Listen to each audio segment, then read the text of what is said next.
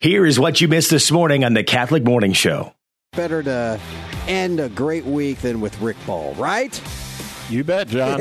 Hey, here he is, board president, Iowa Catholic Radio.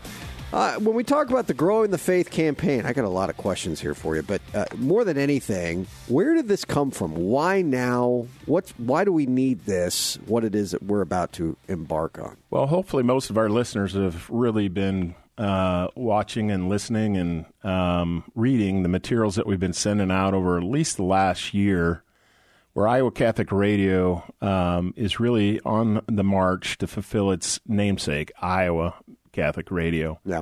So with that, we've acquired a new station down in Sheraton and a full-strength signal here in Des Moines that we hope to have online in March of 2025.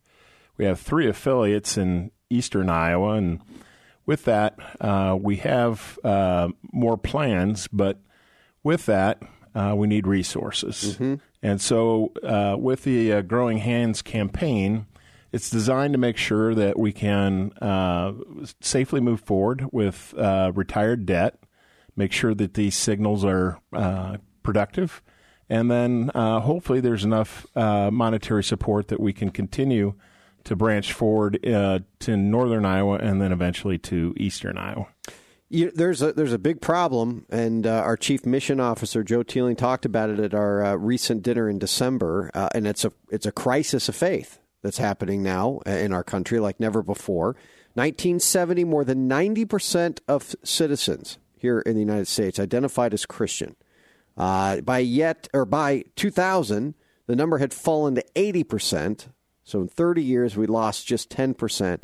Today, 20 years later, it stands at just 65% of citizens identifying themselves as Christians. So 1970 to 2023, we have lost 25% of Christians. That's a scary statistic, and unfortunately, the trend continues in a downward trajectory. And so part of what we're trying to do, John, obviously, is take that boat and turn it. Might be a slow turn, but get it turned back in the right direction.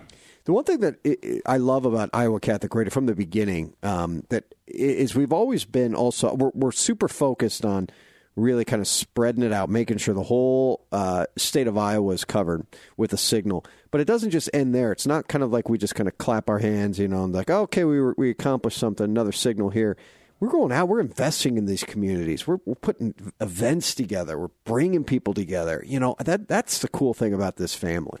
Yeah, we're really concentrated on saving souls. Everything. And we're trying to put tools in the hands of our parish priests so that, we can help them with their congregation and make those that are participating even stronger in their faith. And then, as you already know, John, many people, because of Iowa Catholic Radio, have started to investigate, and some in cases come back into the church or converted. Yeah. And, the other thing, too, that is wild to me, but it's evident, and I've heard of this in other places. Thank God it doesn't seem like we deal with this a lot. But, there can be people that think, well, if, Catholic Radio comes in, then it's going to take money from everything else, or it's going to take money from my parish, or what we found is almost just the opposite, right? When Catholic Radio is in a community, the parish thrives. We're plugging people in. People are, confession rates are going up, mass attendance going up. People, Bible studies with, people getting creative and creating those. People just more generous. Yeah, I think statistically it's like 25% more participation. Yeah, from those that are already involved with the parish, but getting more engaged with that parish. And as you know, more hands. A little bit from quite a few people makes a big difference in the collection plate for most parishes. So those that may say, where are all the financial resources going? How do you respond to that? Well, part of that, John, is we've already taken on the purchase of some of these items. We've had some very generous donations that allow us to set the foundation for that. But with that, we've also taken on a little bit of debt. In order to make sure that we have these signals. Most people are not familiar, but it's fairly hard to locate an FM signal, certainly in our markets. Yeah. And when they become available, we have to take advantage of that.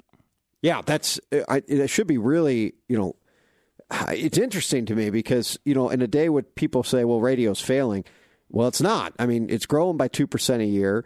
You can't, a signal doesn't last more than, I don't know, exaggerate, 24 hours. But in a sense, I mean, when a signal opens up like this, there's a lot of people vying for it. Yeah, absolutely. It is a means of communication that, the user really gets to decide how they want to participate in radio. So they can, tune it in their car. They can tune it in at their home, their workplace. They can listen to it while they're doing their hobbies or whatever it is. But they can interact with Iowa Catholic Radio on their terms. And that is the special nature behind radio. We have always gone to our bishops first, especially here, and made sure that they know that Iowa Catholic Radio, of course, in obedience to them, and this is their diocese that we're in. The other three bishops, have we embarked on kind of any conversations with them in the state of Iowa? Well, I have not had those direct conversations, John, but certainly our own bishop, Bishop Johnson, has issued a letter on our behalf. It's very well stated on why this is an important cause and why he, as our bishop, supports and endorses this campaign. As far as the others, as we move certainly into Sheraton, we cross over into the Davenport Diocese, and we're doing exactly the same as we did here in Des Moines. We're communicating with the bishop. We want to make sure that they understand that we're a resource for the diocese, their priests, and their clergy, so that we can continue this mission. Yeah, and we know that they're all aware of the expansion efforts that Iowa Catholic Radio is embarking on, which is great. And as you said, we've got just the full support of our bishop, Bishop William Johnson, which is awesome. Will the signal in Des Moines improve? John, people have asked that. If you've been around us at all, you know that the signal has been a challenge since we embarked on the purchase of 1150, many, many years ago, now 18. So when we go on air in 25, that will allow us really to encompass all the way north of Ames, south, probably almost down to Osceola, to the eastern part of Iowa. I think it would reach all out to Grinnell, and then west, hard to say there, but maybe all the way to Atlantic. Yeah. And Iowa Catholic Radio already has been starting to make some of those investments to make sure, beginning in 2024, that there's, increase in signal. And it's not just kind of a flip of a switch. I mean, it's incremental. There's a lot of things that need to happen, a lot of areas that need to be covered, but more so, it's just radio is a complicated thing, It's not as simple as everyone thinks it is. It certainly isn't, easy in the sense of kind of getting to where we've gotten. I mean, it just right here shows that God's had his thumb right on it. Yeah. Well, great prayer. It's not only complicated, John, but it's expensive. Yes, it is. To build towers, to get the technology, those kinds of things. Obviously, it's got to sit on ground. And as we know, ground gets more and more expensive all the time. Yeah. So, when you start coupling all those things together, you got to lay the foundation, and that's really having the tools in place. And then once we have that, we can turn people loose like yourself to really start sharing the word. All right. What's the action item for anyone listening right now to take? What's the next move for them? Well, specifically, you can call into the station. It's 223-1150? Yep. We are embarking on a 3-year pledge campaign. For some, that might be a little each year, and some, whatever they feel called to do.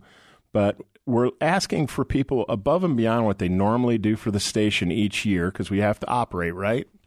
So with that, we will have our chair people and our volunteers starting to reach out to the community. They'll present and ask. We hope that you prayerfully consider a 3-year pledge that will allow us to take care of debt and expand our signal. Yeah, and strengthen. I mean, there's just so much, as Rick was saying, that goes into it. At the end of the day, simplifying it all, we want everyone to have access to Iowa Catholic Radio in the state of Iowa and beyond. That's it. We don't want any space where there isn't someone that can get in their car or cook a dinner or be in a nursing home or a hospital, whatever it is, where they don't have access to this Catholic station, 100% Absolutely. Catholic, 100% of the time. So you put a lot of time and work into this, man, you and the board. Well, our board, but specifically, if you don't mind, I'd like to thank our honorary co-chair people. We got Monsignor Father Bignano, Don and Charlene Lamberti, and Joe and Marilyn Lane. They have graciously stepped up in that role. Normally in an honorary, sometimes it's just a figurehead, but those folks are already reaching out, and they're making calls, and they're setting the groundwork there. Frank and Mary Jo Hardy are general chair people, and they are workhorses. As you already know, Mary Jo, when she puts her mind to something, things happen. Yep. And we are so blessed with the chair people and the honoraries that we have, if you will, an all-star lineup. And, so if they call or one of their volunteers call, please take their call and give careful consideration. Always. Rick Ball, everyone. God bless you, brother. Hey, you too. Listen to the Catholic Morning Show weekday mornings at 7 on the Iowa Catholic Radio Network, iowacatholicradio.com, or the Iowa Catholic Radio app.